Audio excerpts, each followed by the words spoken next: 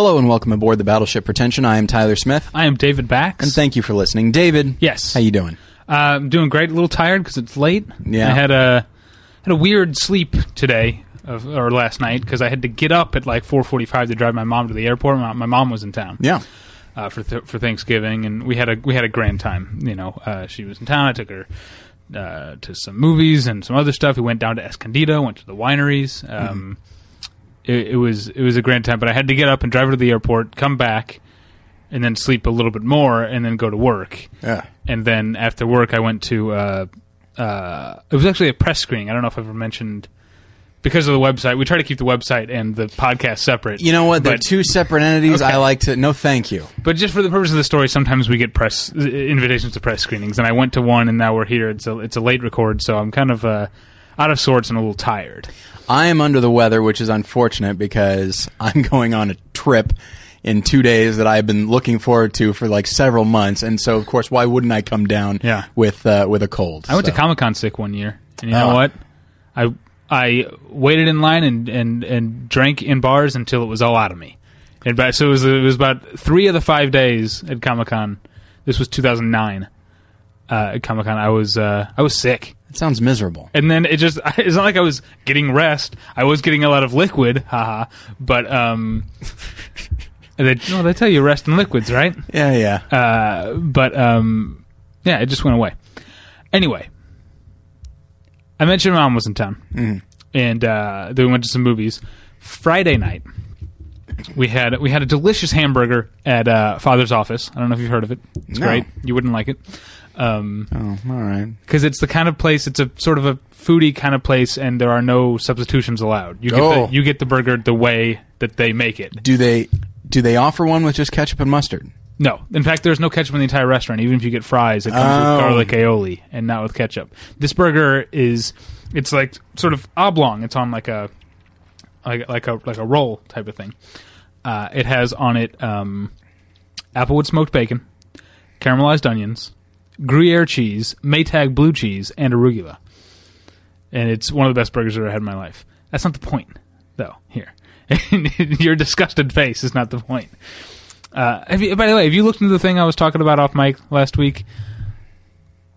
No, I don't remember what you were talking about. Is it possible that you are a super taster? Oh, that's right. No, I have not looked into that. Okay. But don't get me wrong, I remember the term because I like the idea of being, the super taster. Because I have heard this thing that people who are super tasters, who have, I don't know, have more taste buds, they taste things more intently, prefer bland foods like you because flavorful stuff is too much for them to take sometimes. Yeah, but textures, that's also a problem for me. So this is just a sort of arrested culinary development for you. Yeah. That's what it is. Okay. Yeah, and something that I can't help, so screw yourself, basically, is what I'm saying. Okay, see, I came up with the super taster thing because that is actually something you can't help. Right. So, okay. But being squeamish about textures is something you can help. Is it? Why would I want to? Because I'm just saying, I was a picky eater when I was a kid, and I've grown out of it. I was a picky eater, but did that stop my parents from making me eat stuff? No. So I ate like enchiladas and lasagna and all kinds of stuff that everyone's like, enchiladas and lasagna, that's the best thing ever. No, I didn't like it, but I ate it anyway. And you know what? I'm an adult now. Oh, I'm in charge. I'm calling the shots. I see what this is about. This is not a problem with your taste buds. This is a problem. This is a psychological problem. That's entirely possible. But at the very least, it's one of those things like, you hear about people whose parents like don't allow them to drink soda. It's like, okay, I'm an adult now. Time to drink the soda. That's kind of me. Oh, okay. There or you go. It was me. I don't drink as much soda. That's not true. I drink a lot of rum and Coke. Anyway, this is not the point. Your parents did let you drink a lot of rum as a kid, though. Yeah, but never. They wouldn't let me have no mixers. They said. Anyway, this is another point. We're nearly 5 minutes into the show, and that's all right. This story is not very long, and we haven't talked about movies. Have we ever gone this far into the show without bringing up movies before? I think we've done entire shows not talking about movies. I think you're probably right. And episode 250 is right around the corner. Who knows what that's going to be about? Oh boy, you guys are going to enjoy episode 250.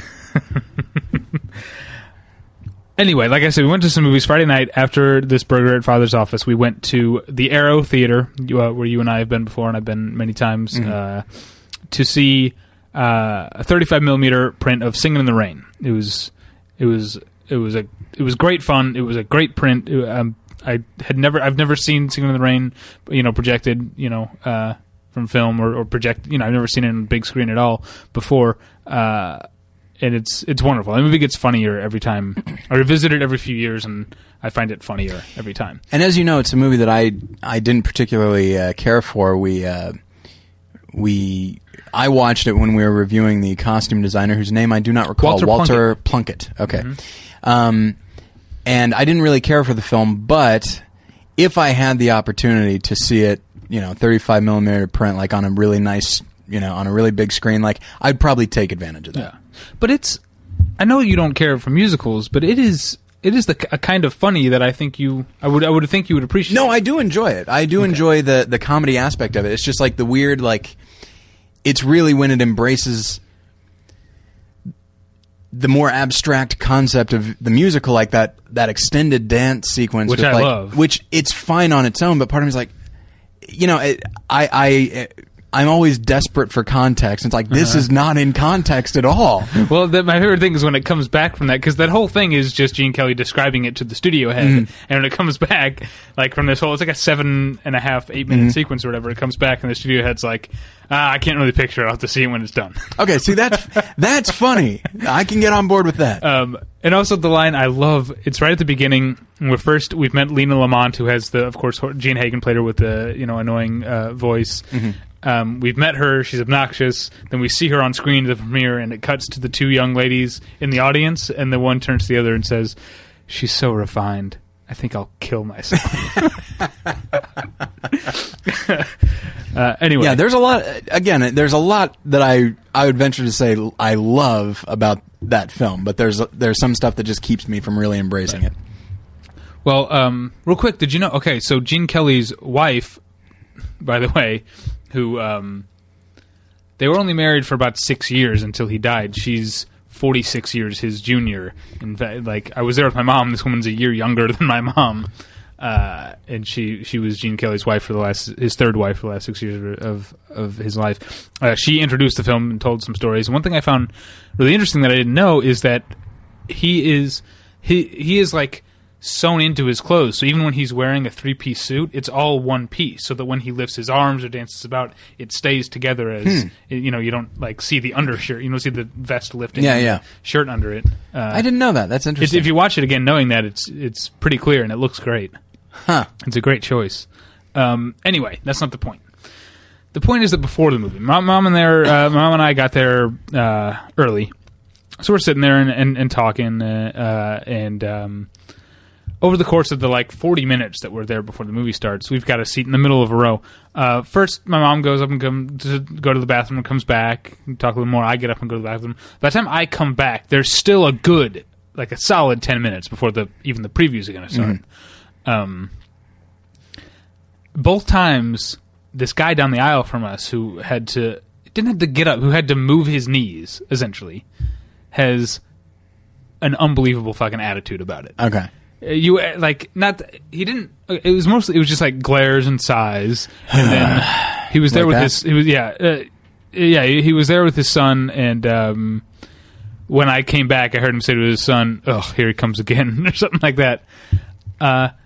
What the fuck? I don't know whether to be angry at this or just flabbergasted by it. Now, is this okay? I've heard two theories. My girlfriend's theory, when I told her this, is that this is a guy who doesn't go to the movies very often. Possible, yes. My friend and our friend of the show, Patrick Starr, his theory is that this is a guy who goes to the movies constantly, these kind of movies, and wishes everyone would just behave exactly the way he wants them to all the time and never inconvenience him. Well, here's the thing with that. I want to believe the first theory because I am the second theory. And so... But you wouldn't... I probably wouldn't do that, no. No, the thing is, not only would you not glare and sigh, you wouldn't think anything of moving your knees for someone well before the movie has started. No, I don't even really think about it when somebody has to go to the bathroom during the movie. It's yeah, like, it's a natural thing that happens. Nature calls. So, okay, I think I was a bit annoyed and angry at the guy at the time, but as the days have gone on, I haven't been able to stop thinking about it, but I think I'm not angry anymore. I think I'm just confused. Okay. By what is going on in this guy's head? Yeah, I think it's probably. I think Natalie is correct. We say her name, right? I think we probably have. I think we have. Okay. Yeah. I think she's probably correct. That he's just that he doesn't see movies very often, and but does he not? Maybe doesn't interact with people very often. That must be it. I mean, does it? Because it's not just movies. Does he not ride airplanes? Does he not do anything else where you sit in row formation? I would like to make another suggestion. Uh-huh. Okay, third option. Okay. This has nothing to do with going back and forth. He just finds you insufferable. And my mom? Did he sigh a lot with your mom? Yeah. Okay. I asked her. Okay, so maybe it's like that's clearly his mom. I don't like her either for bringing this horrible person into the world with his skinny ties. That's my theory. All right. I don't wear particularly skinny ties. Actually, I like your ties quite a bit. I know I make fun of them a lot, but I do like them quite a bit. But no, that it is such a. Was it just you guys next to him? Like, was there nobody else coming and going? Yeah, we were close enough to the end that he and his son. I'm assuming he was there with a younger person. I'm assuming his son were the only thing between him and the aisle. There were more because we weren't dead centered. There were more people on the other side of us, which is why we chose to go his way, where we would step over 2 people as opposed to 4 or 5. Okay. Yeah, I don't know, but I'll say that like I just it's just so exhausting now. Like every time I have an experience, and my wife and a friend of the show, Josh Long, and Jason Eakin, and various other people all went to go see a movie, and someone was talking, and Jason confronted them in what actually sounded surprisingly civil for Jason. Confronted him about it afterwards, and the guy was just really was not having any of it. And every time I hear about something like that, I just feel like I just want Danforth France back. I want him here because, and I want to pay him to just go to the movies with me because he's a tall guy, and I want him to confront people, and I want to be there when it happens because they're not going to take a swing at him. He's a big guy, and it's just like it goes back to what we've talked about before, which is like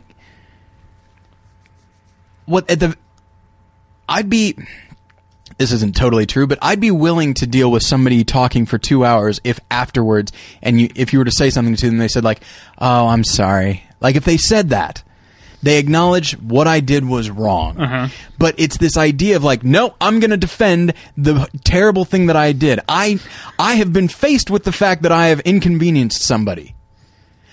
I refuse to acknowledge it, even though this person just said it. Like it frustrates me so much, and then like. But then this other guy who acts as though he's being, as far as he's concerned, you're the guy who's talking in the theater. Yeah. Like, I don't understand that either. Real life is very difficult, David. I've said this on more than one lesson several times that. Because in every, like, to be an okay person in life, you need to be somewhere in between. You can't be the guy who thinks that everything is an inconvenience, but you also can't be the guy who's just like, I'm fine no matter what I do. A sociopath, I think they're called. You need to be somewhere in the middle, and that means like always holding yourself in check. So like my first thought was, oh, I might be that guy where I need to have things just so. But in telling the story, I realized I'm not that guy. I just don't want people to talk or make a lot of noise. I think you've made me realize something with that idea of being in the middle. Because the thing that I rail against, that I think people talking during movies is a symptom of, but also people wearing flip-flops and sweatpants in public is also a symbol of. I don't like when people treat a public space as though it's a private space. When you enter into the public space, you're entering into an unwritten social contract. Yeah. Yes. But that does go both ways. to a certain extent, if I go to a movie or I'm in a place, I can't expect things to be as optimal and as quiet as in my living room. Right. Because there are other people around. Something might happen. There's going to be the rustling of a popcorn bag, which annoys me, but I don't say anything about because that's me being crazy. Yeah. So there is a middle ground. We both the talker and the film snob need to realize that you're in a public space. And I will say this, that like I am somebody for whatever reason, I have like I think a very small bladder. All right, like if I am drinking even just a small Pepsi, chances are after an hour and a half I'm going to have to go to the bathroom. And so I will duck out, I will apologize to people. I will say like sorry.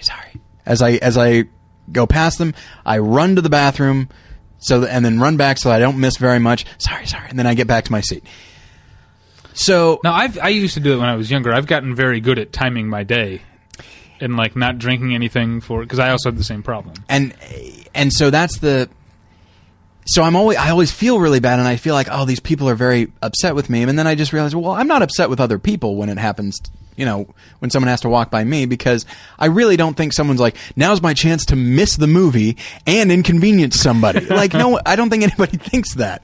And so yeah, I think having that attitude and just recognizing, like, yes, I can't require that somebody just deny what their body desperately needs just so that I can see the screen clearly at all times and I don't have to deal with a split second of somebody walking past me and I have to move my knees to the side. Mm-hmm. I don't know. It's being in the middle, being a moderate film goer, David.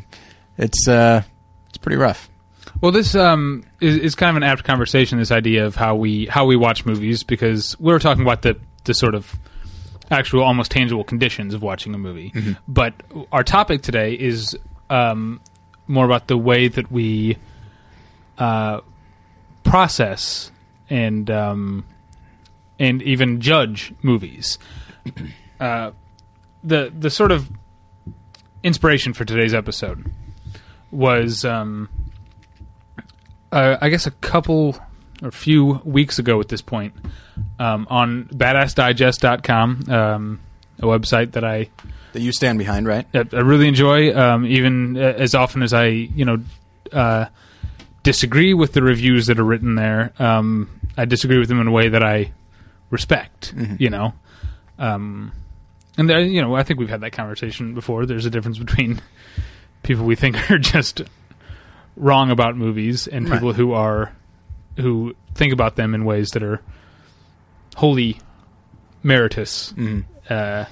And it actually... And there are people... There are times when you can like a movie and someone else likes the movie. But just because you arrive at the same place doesn't mean that you respect how that person got there. Yeah. But also, and I think there's something as... I think we've talked about before, even though we went to film school, I don't feel like I know I haven't stopped learning about movies. I still consider myself a student. And a big learning tool is, reading good, intelligent reviews that you disagree with. Mm-hmm. I know I've quoted the Aaron Sorkin line from Sports Night, if you're dumb, surround yourself with smart people, and if you're smart, surround yourself with smart people who disagree with you. I like to think I'm pretty smart, so I like to expose myself to, not literally expose myself, but I like to be exposed to ideas that are intelligent. You don't agree? What do you think of this? Yeah, intelligent, but that differ from mine.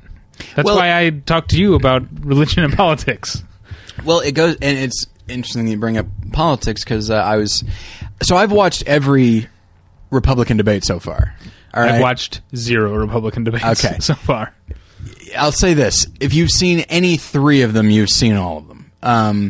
But it is kind of, it's interesting, as I've said before, it is kind of political theater, and I do kind of have, the guy that I like, and then the ones that I don't particularly care for. But in watching all of them, and then listening to analysis of it afterwards, everyone says that, of course, Mitt Romney's the front runner, which he is and always has been. But they say that, what's good about like Perry coming at him and Bachmann and all these people is that it's made him a better candidate. And when I first thought of that, I was like, are you kidding me? Like, they've exposed vulnerabilities, and now less people like him. And it's like, but in exposing those vulnerabilities, it's up to him to get those people Whatever back. doesn't kill you makes you stronger. Absolutely. Or stranger, if you're watching Aeon Flux. That was whatever doesn't kill you makes you stranger. That Yeah, was isn't from that- Aeon Flux? Isn't it also from... Are you doing this on purpose? No, I don't know what you're talking It's from about. it's from Batman, from The Dark Knight. The Joker says that. Well, I saw Aeon Flux well before I saw The Dark Knight. I think I never saw the movie Aeon Flux. I'm talking about the... There was a movie of that, wasn't there? Yeah, there sure was. Who was Aeon Flux? I don't remember. Was it Charlize Theron? Maybe, or was that Ultraviolet? Who was that? I don't think that's someone else. Where does Mila Jovovich fit into all this? Somewhere that no one notices. But I think there was a time, probably after I saw her in that skimpy white outfit in The Fifth Element, that I thought, ooh, Mila Jovovich should play Aeon Flux. Oh, absolutely, yeah. But no, and so as listeners know, my friends and I like to play the Get Everything Wrong game, and where you'll just start to say something, like the other day, and the key is if someone starts to correct you, you've won, because they don't know you're playing the game. Okay. So like the other day, I made reference to A Christmas Tale, the French film, and as you know, that's the one with the leg lamp. Yeah. So, and then the person says yes, and then they continue on. It's like, yeah, the leg lamp and the Marley's ghost, that kind of thing. So you just keep going, and the Marley's ghost, right? That's the dog, Marley. It's Marley and me, and you just keep going. And Now, was the movie Buffalo Soldiers with Joaquin Phoenix that had something to do with Marley and Me, right?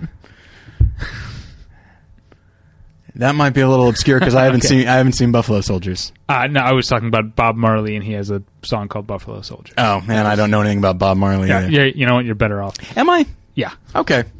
But anyway, and so when you said like makes me stranger, and then you said that's from, I was like, Dark Knight, and then in my head, and then you say Aeon Flux, and I was like, what? Wait, is he playing the game and doesn't know?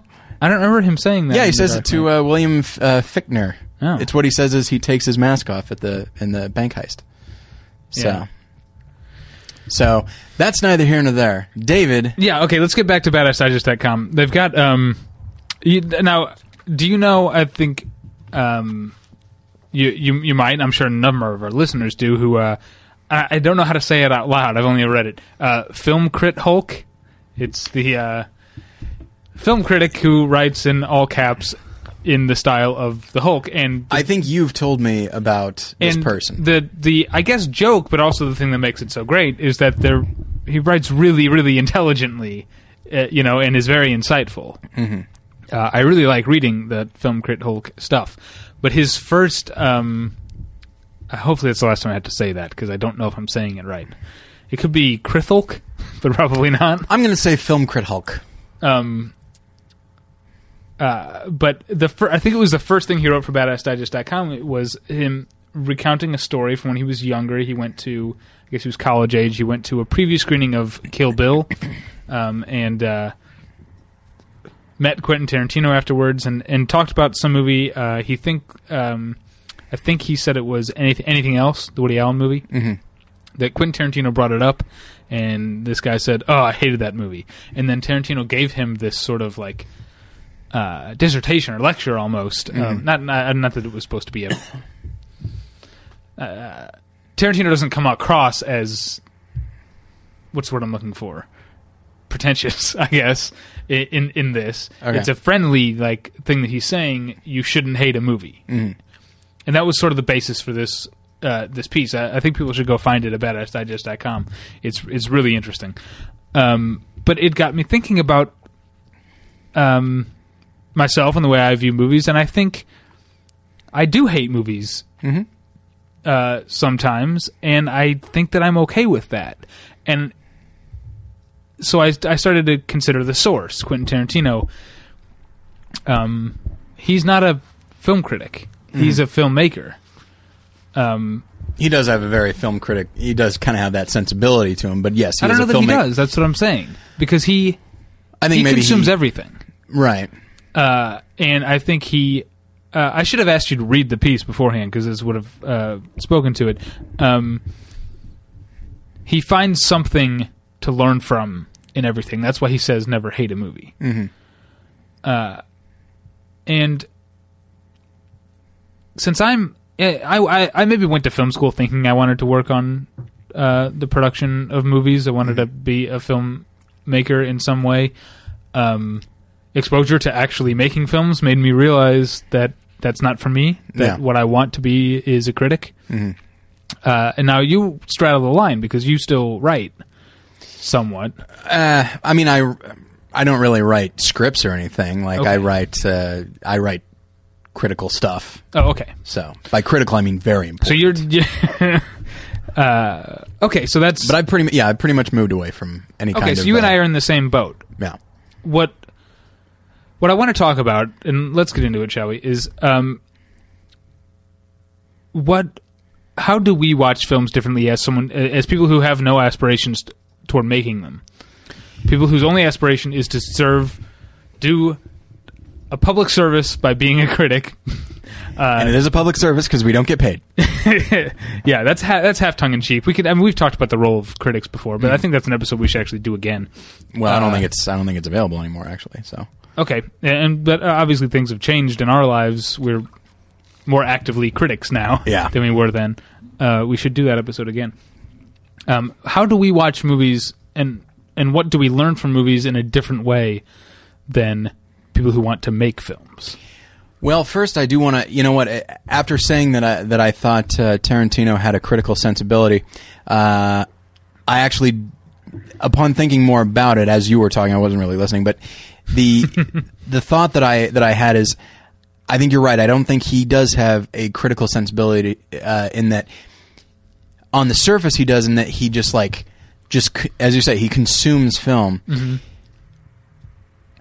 But I think maybe a different way of looking at it is he absorbs film. I think critics can consume film, but I think Tarantino absorbs it, much like The Blob. Uh-huh. Anything it absorbs makes it bigger. So like he brings in film in order that he might be a better filmmaker, or it gives him more tools to work with.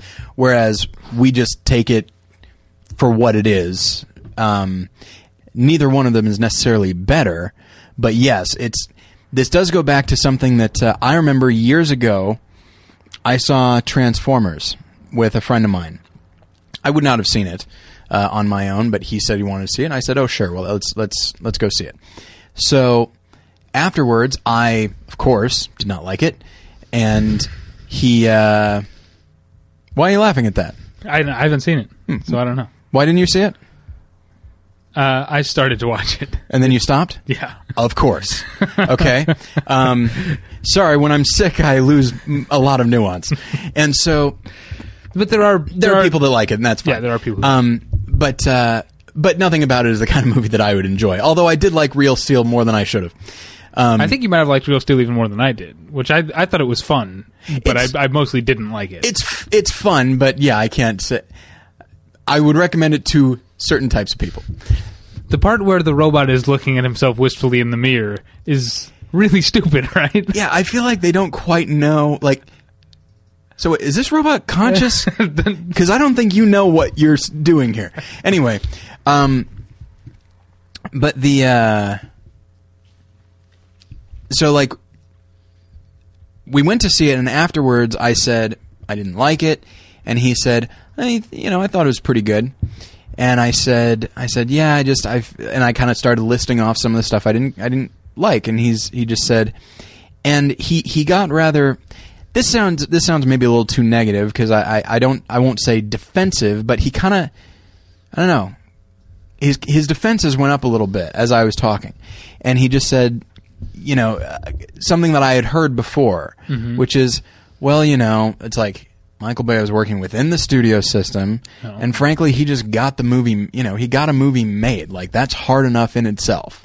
Mm-hmm. And the implication, and he's like, and then he said, like, You know, he's like, I couldn't have made that movie. Could you? And I said, no, I couldn't. And he's like, right. So I feel like we can't criticize him because we couldn't do that. And now this was a friend that it was an old friend, but we weren't necessarily good friends. Like we kind of reconnected when we moved out here, separately, and so I didn't want to be insulting, and anything I could think of to say probably would have come across as insulting, though I didn't necessarily mean it to be. But I couldn't disagree more with what he said. Yeah, I think I talked about how I went to film school thinking I wanted to make movies, or at least be involved in the making of them in some way. And it was among my friends who were in film school who did work on movies, over the course of the years, the development of that point of view is what made me realize, like, no, I'm never going to be on that side. That doesn't work for me. Because people would say, you know, after what I've learned from making movies at this point, you know, if a movie just gets made, it's worth my respect or whatever. And it's like, I mean, to a certain extent, that's true. You respect the work that went into it from all the people. You know, it takes a lot of people to make a movie, and almost none of them actually gets any of their point of view across. You know, most of them aren't thinking of it as a work of art because it's a job to them, and so I respect that. The people who worked, you know, I mean, God knows the people who worked on Transformers, who worked under Michael Bay, deserve a lot of respect, if not a day of remembrance, based on what I've heard about that guy. But at the end of the day, we've seen one of us seems to use that every week, even though I hate it. Yeah. Film is not, to me, a commodity. Right. It's not a thing that once it's done, you say, there it is, it got done, and now you can consume it. You know, it is. I try to think as little as possible about the work that went into it when I'm watching it. And this goes to that disagreement that I have with critics that I respect. There are people like Devin, who writes for Badass Digest, and other people that we've talked to that I really respect. I'm trying to. I listen to the Slash Filmcast. Devendra Hardwar, a very intelligent guy. I love hearing him talk about movies. I think he and I have fundamental differences in the way that we value them, and I think that's helpful and instructive. And I think those are guys who are interested in and take into consideration the process of making the movie in judging the final product. My approach to film is to try not to think about that at all, and to judge the work in front of me, because that is the work of art, and that's all that I am interested in as a critic in approaching. Yeah, I've said before on the show that as a critic, we have the luxury of being idealistic and being purists.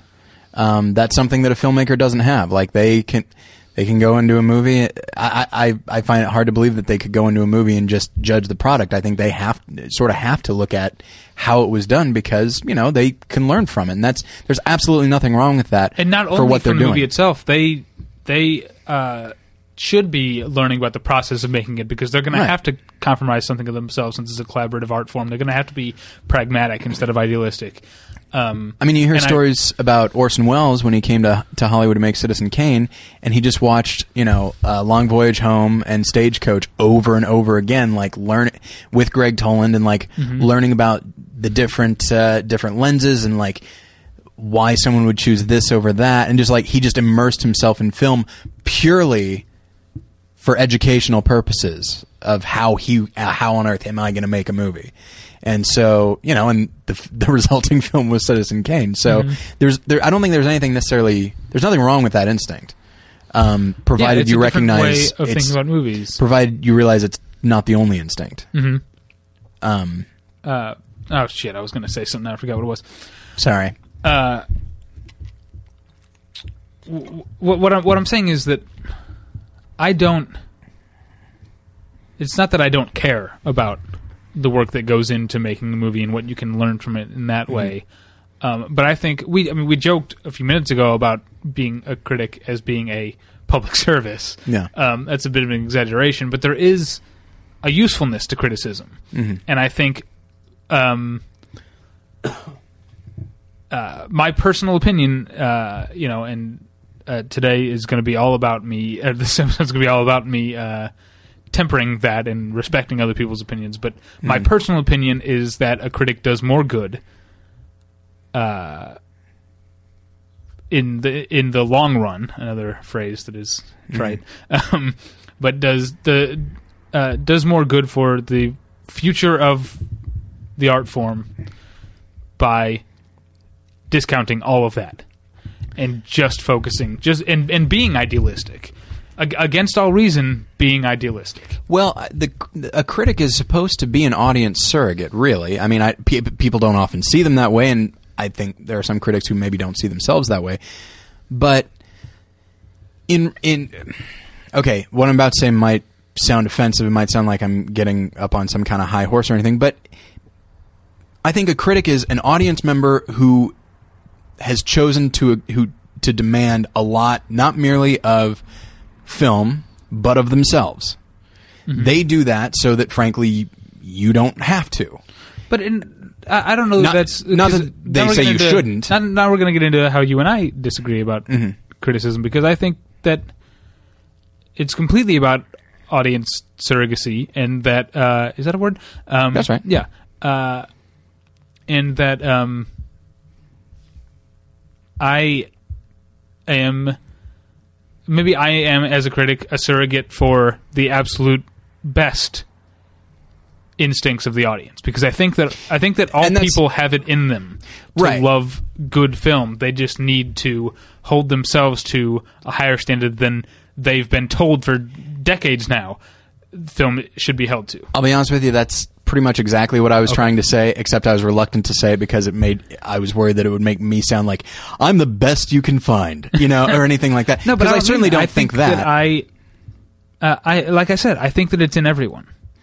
Yeah, oh, absolutely. In the same way that I remember back in high school, and I was directing a play at my church, and not everyone involved was an actor. I remember that's when I developed the theory. It might also have been wishful thinking that, like, everyone can act, right? Right? But I got some really good performances out of the performers because they were willing to do it, and they were like football players who had never done this before, and they actually turned in some surprisingly good performances.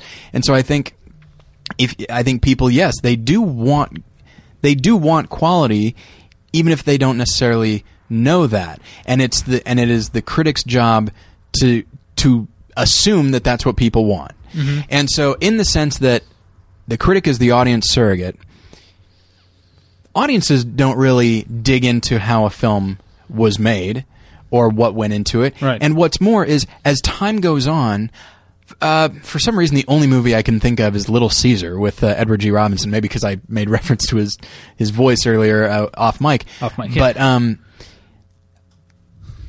now I don't necessarily love Little Caesar. But what's more, I don't know anything about Little Caesar. I do know that it kind of launched Edward G. Robinson as an actor. That's it. That's all I know. And it established the still standing stereotype that gangsters talk like Edward G. Robinson. Oh, absolutely, yes. And I feel like that's one more great thing about The Simpsons is they shattered that by having a police officer sound like Edward G. Robinson. And so Little Caesar. So aside from the lead actor and kind of what he did and the effect it had on his career and the effect it had on certain television and film stereotypes, I don't really know anything about it. I can only talk about the film on its own and then how it fits into the gangster genre. And in that sense, I'm really only comparing it to other films like Public Enemy and White Heat and stuff like that.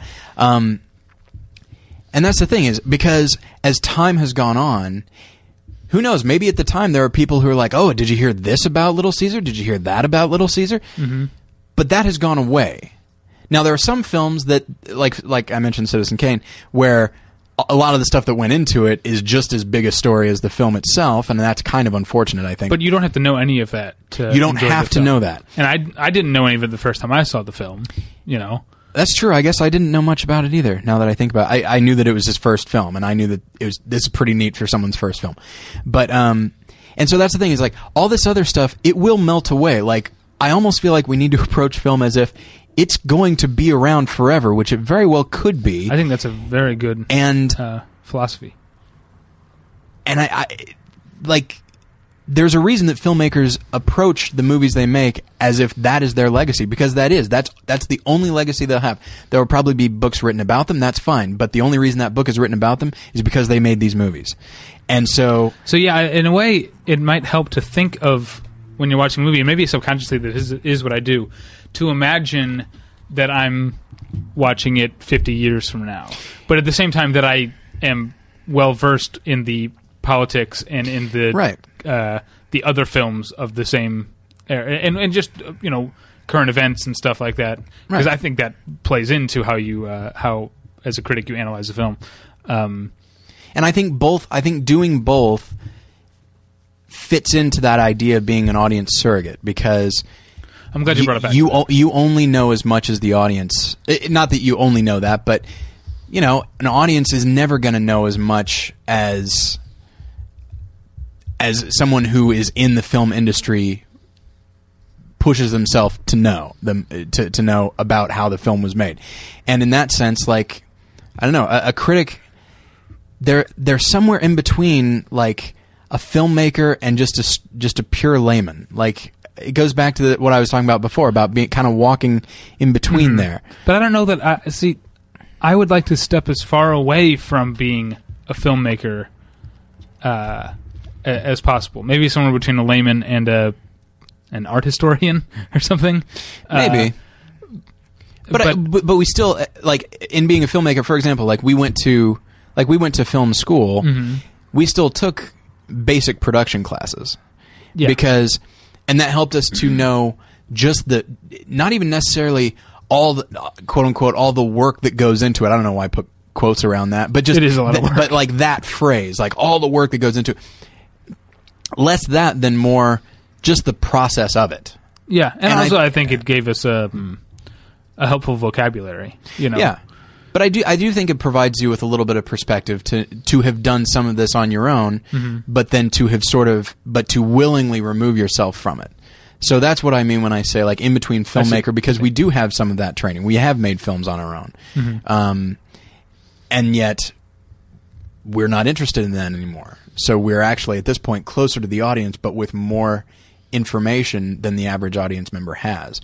By the way, I do realize, and I know that I probably don't need to say this, but in talking about this, it sounds like we're really putting ourselves up there like, well, we know more than most people. I think we do know more than most people, but that, again, that's not to imply that we think we know everything. That's ridiculous. And I also don't, again, I think I do know more than most people about movies, but I don't assume that I know more than most of our listeners about movies. Oh, absolutely. That's to get to a unstated mission statement of the show. I've always kind of tried to behave as if the people that are listening know at least as much as I do. Oh, absolutely. But this idea of audience surrogate. And again, I don't know if this could go down as... I'd love to hear people's reactions. Is this our most pretentious or least pretentious episode ever? I don't know whether what I'm saying is incredibly pretentious. David, it sounds like you're headed down a slippery slope. Or incredibly grounded. But this idea, you hear often that when you're talking to your friend about Transformers or whatever... you said that he said something you hear often. What I thought you were going to say is something along the lines of, can't you just enjoy a movie? Oh, well, I have heard that before. I've heard that. I heard that from my dad. Yeah, and so. I hate that. Because why do people think I watch movies so often?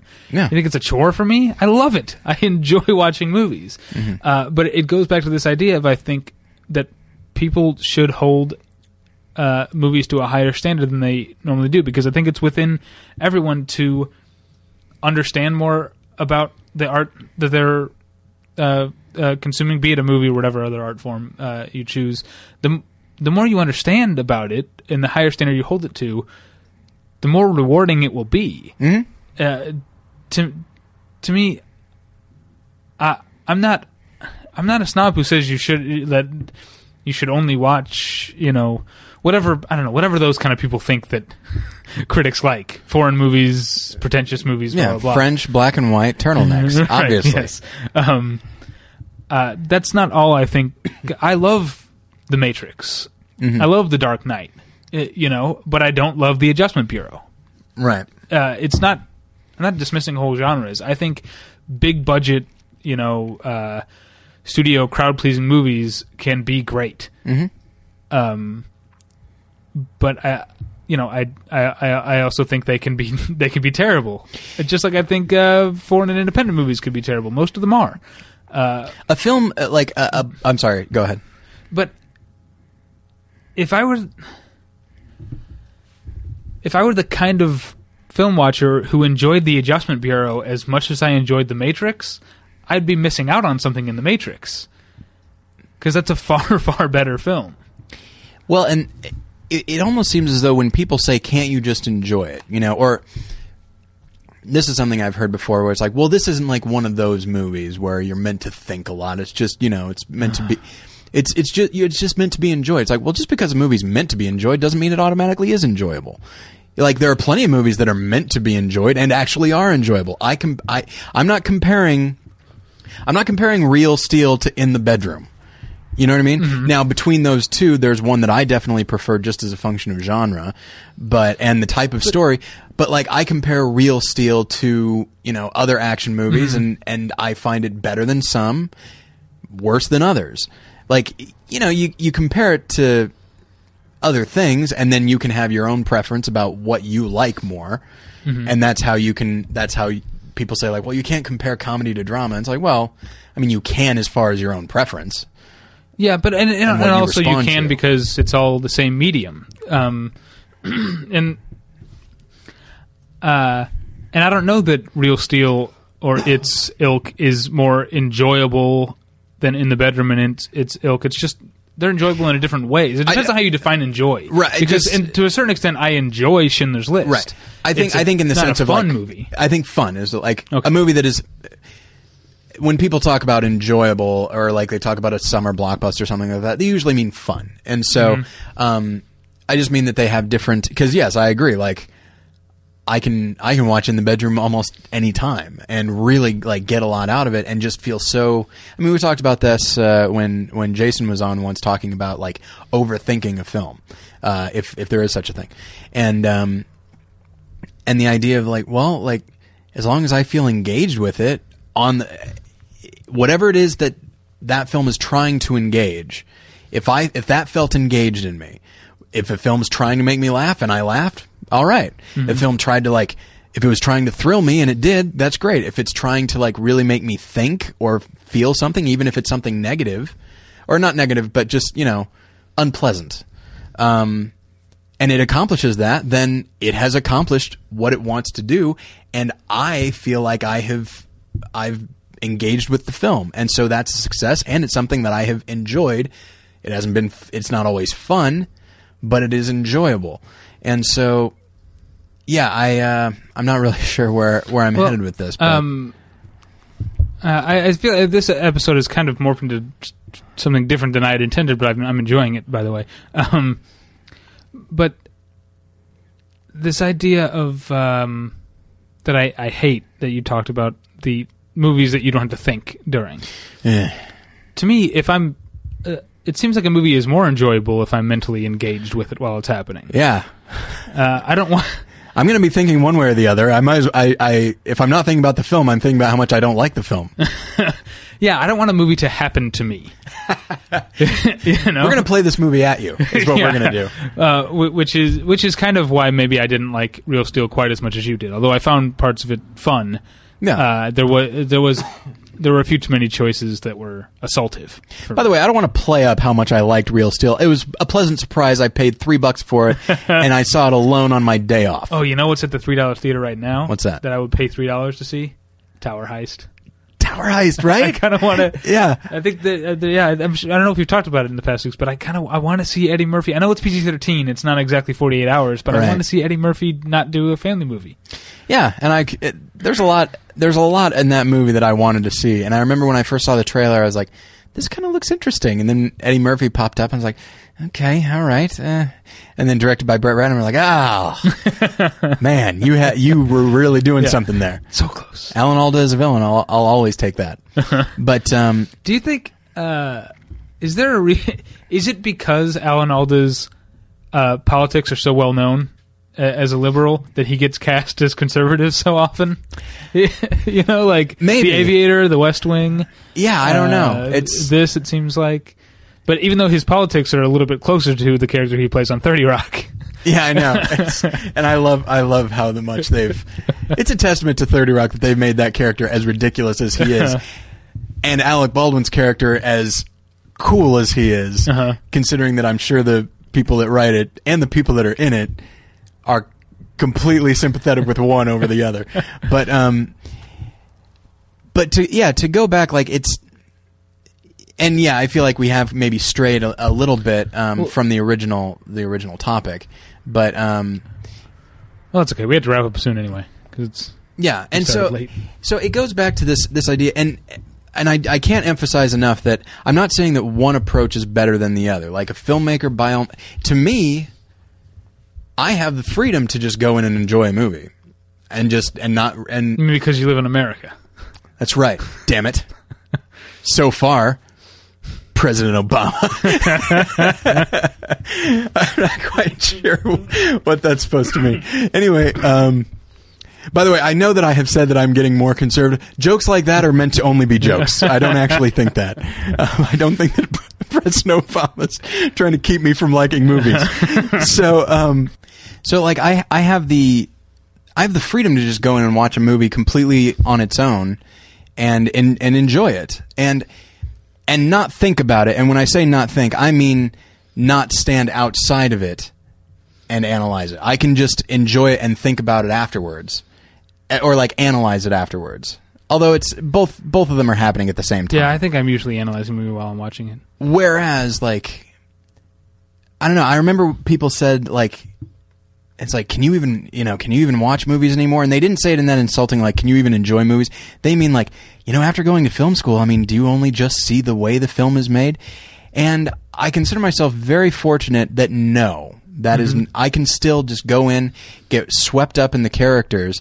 And I'm probably, go ahead. Interrupt you. I think that is maybe, because I know there's a stereotype that people who are critics are failed filmmakers, and the fact that you and I both went to film school might lead I didn't have a discipline. I didn't have a discipline. Right.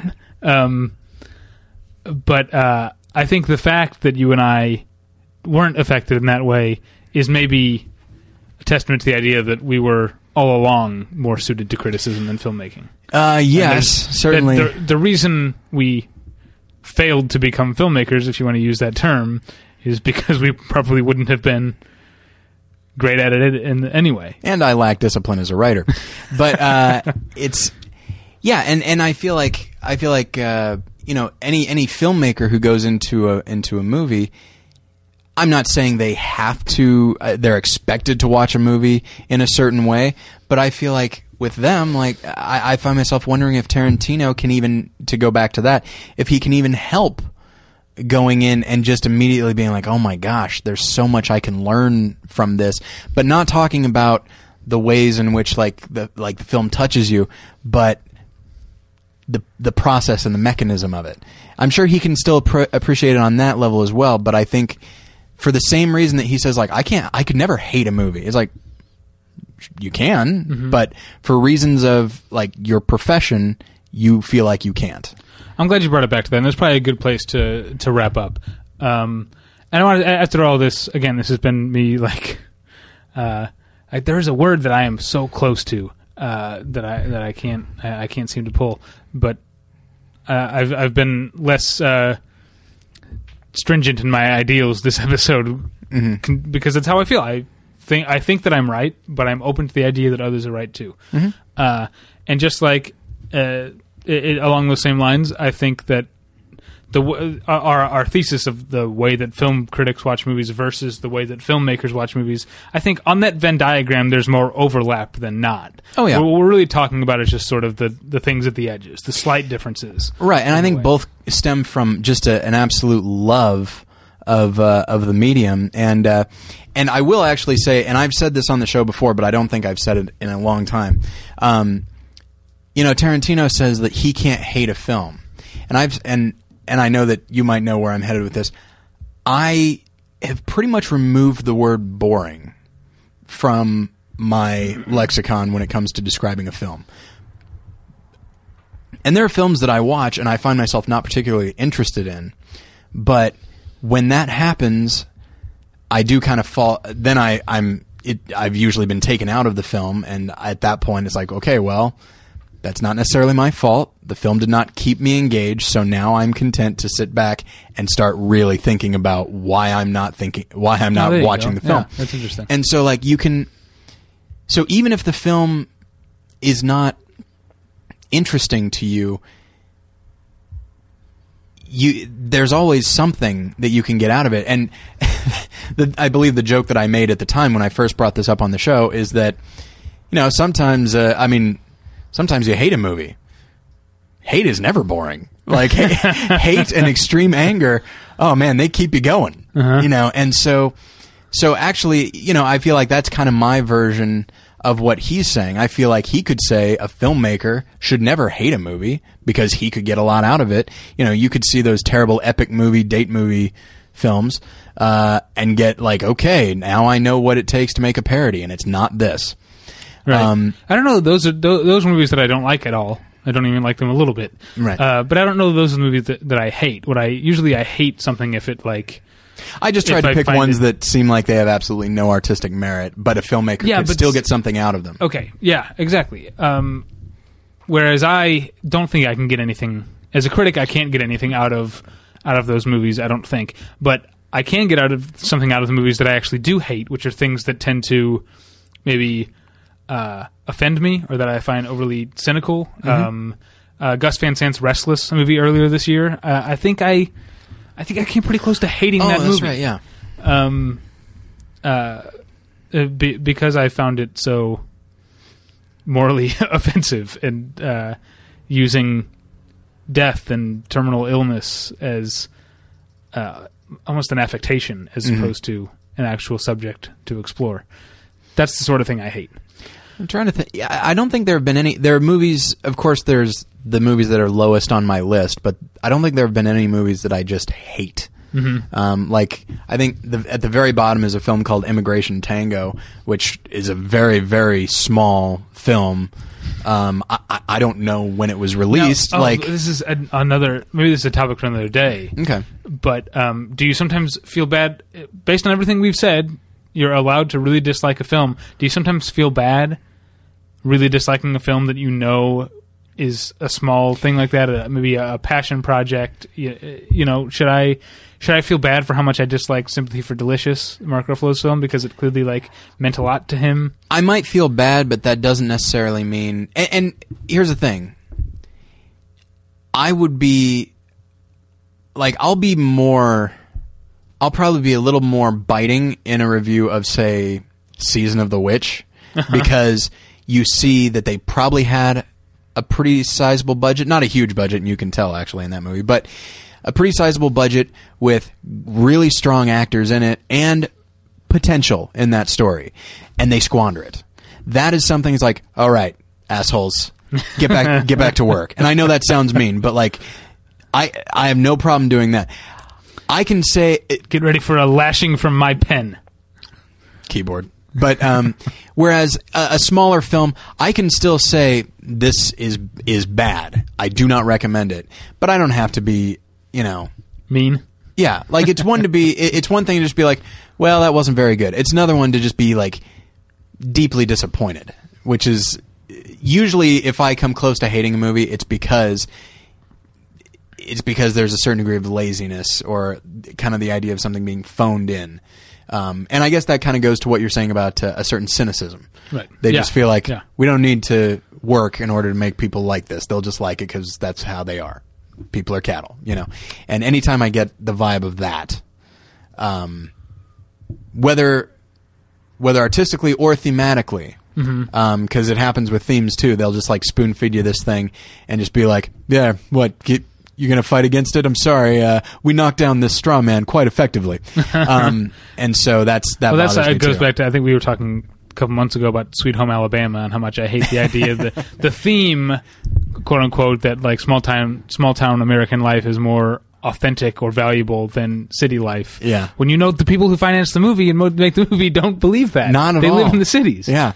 They would not touch any of these characters with a 10-foot pole. All right, before we repeat ourselves too much more, let's wrap up. You can find us at battleshippretension.com, where there's just a constant output of reviews, both theatrical and home video, and some other features like our movie recommendations, James Bond features by Kyle, right? Mm-hmm. Okay. And other sure, stuff. I'll appreciate that. Well done. Sometimes I get confused over who wrote what. I'm sorry. Fair enough. This week there will be a review of Thomas Alfredson's Tinker Tailor Soldier Spy up on the website before the movie comes out. So look for that. In the meantime, you can read what's already there and listen to the podcast, both from the website or in iTunes, where you can subscribe or write us a review. You can email us at tyler@battleshippretension.com or david@battleshippretension.com. You can follow me on Twitter at twitter.com/thepretension, or follow Tyler on Twitter at twitter.com/morelessons, which is the official Twitter of his other podcast, More Than One Lesson, which you can find at morethanonelesson.com or in iTunes. And speaking of More Than One Lesson, David, we had a bit of a break, a little 3-week break, but we just released an episode about Christopher Nolan's The Dark Knight. Oh, that movie came up. It did, yes. Yeah, whatever doesn't kill you makes you stranger. Yeah, and when you said Aeon Flux, I was like, oh, that's why I was so taken aback, because it's like, oh, he's going to say Dark Knight. Now I can talk about the episode. No? All right. But when are you guys going to do an episode on Aeon Flux? Oh, boy. 2 weeks from now, I got to say. But anyway, so we talk about... Aeon Flux might be a little more Buddhist than Christian. We can still make it work. Okay. A lot of the stuff that we talk about in The Dark Knight is very Nietzschean and nihilistic, and we wind up talking about... That guy was a big fan of God, right? Oh, absolutely. But we wind up talking about sort of the Joker's philosophy, and then we compare the companion film is Lord of the Flies, the Peter Brook film from the 60s, and it's an episode that I was kind of dreading putting together because it could potentially offend people, but I'd like people to listen to it and see what they think. So I love it. There you go. How many people sent in MP3s of their impressions of us? Nobody. This is really bothering me. We must be unmockable. How much do I have to play up that freaking intro for you to do an impression of me? Hello and welcome aboard. Do you listen to me? David, look, all right, just do like some kind of mushmouth thing and everything's fine. But like, come on. Yeah. What you need to do me is to mumble, to talk too fast, and to speak in run-on sentences with clauses that continuously double back on themselves. Right. And it's then pretty easy to do, I think. Yeah. Get your friend in here, all right? Have him be like, basically just do mumbles from Dick Tracy, and then do Zap Brannigan from Futurama, and you've got Battleship Pretension, okay? There you go. I'm tired of not getting this. My other podcast, the weekly television review show Previously On, is at previouslyonshow.com or in iTunes. Is that it? Is that all I say? Yes, I believe so. Oh, please. There's always a donate button on the website. We could use it.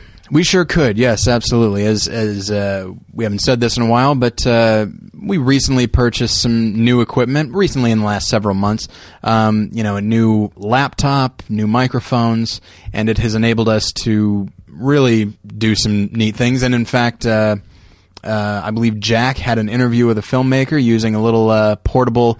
He ended up using his own, but yes. Oh, okay. Well, but the thing, your reports from Comic-Con. Yeah. We can do more stuff like that. Hopefully we'll have more interviews with filmmakers and people like that in the podcast feed going forward. But yeah, that all takes some money. Yeah, and so we have to bribe the filmmakers to be on the show. Oh, no question. Man, can you imagine? But so yeah, we appreciate everybody that has donated so far, and if you know any amount helps, and we offer a one-time donation, or you can offer to you can sign up for the donation subscription. That's like $2, $4, $6, $10, or $16 a month. And you can decide which of those you want, but we appreciate everybody that has donated and all of our listeners in general. That's something. And incidentally, this is something that Dave and I have been talking about. Is that there are times when, in all honesty, like the podcast is something of a not necessarily a chore, but it's like it's an obligation. It's a thing that we need to do, and we always enjoy it. But then there are other times when, a little 2-month stretch or something when it's just like, man, I love talking about movies.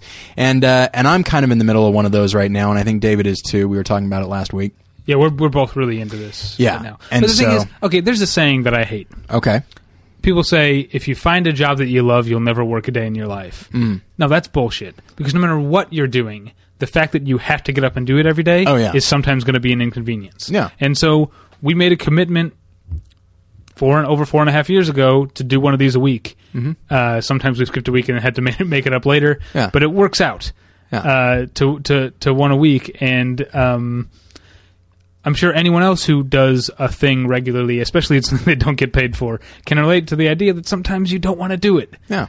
But we do it. You know why? For you, the listener. For you, the listener. Okay, well, I wasn't intending on making it a guilt trip, but what I was trying to say is that we actually do really love doing this, and so we appreciate everybody who comments, everybody who emails us, everybody who donates, and I don't know, it's you guys really make doing this pretty cool. So anyway, thanks for listening and supporting us, and we'll get you next time. Bye. Bye.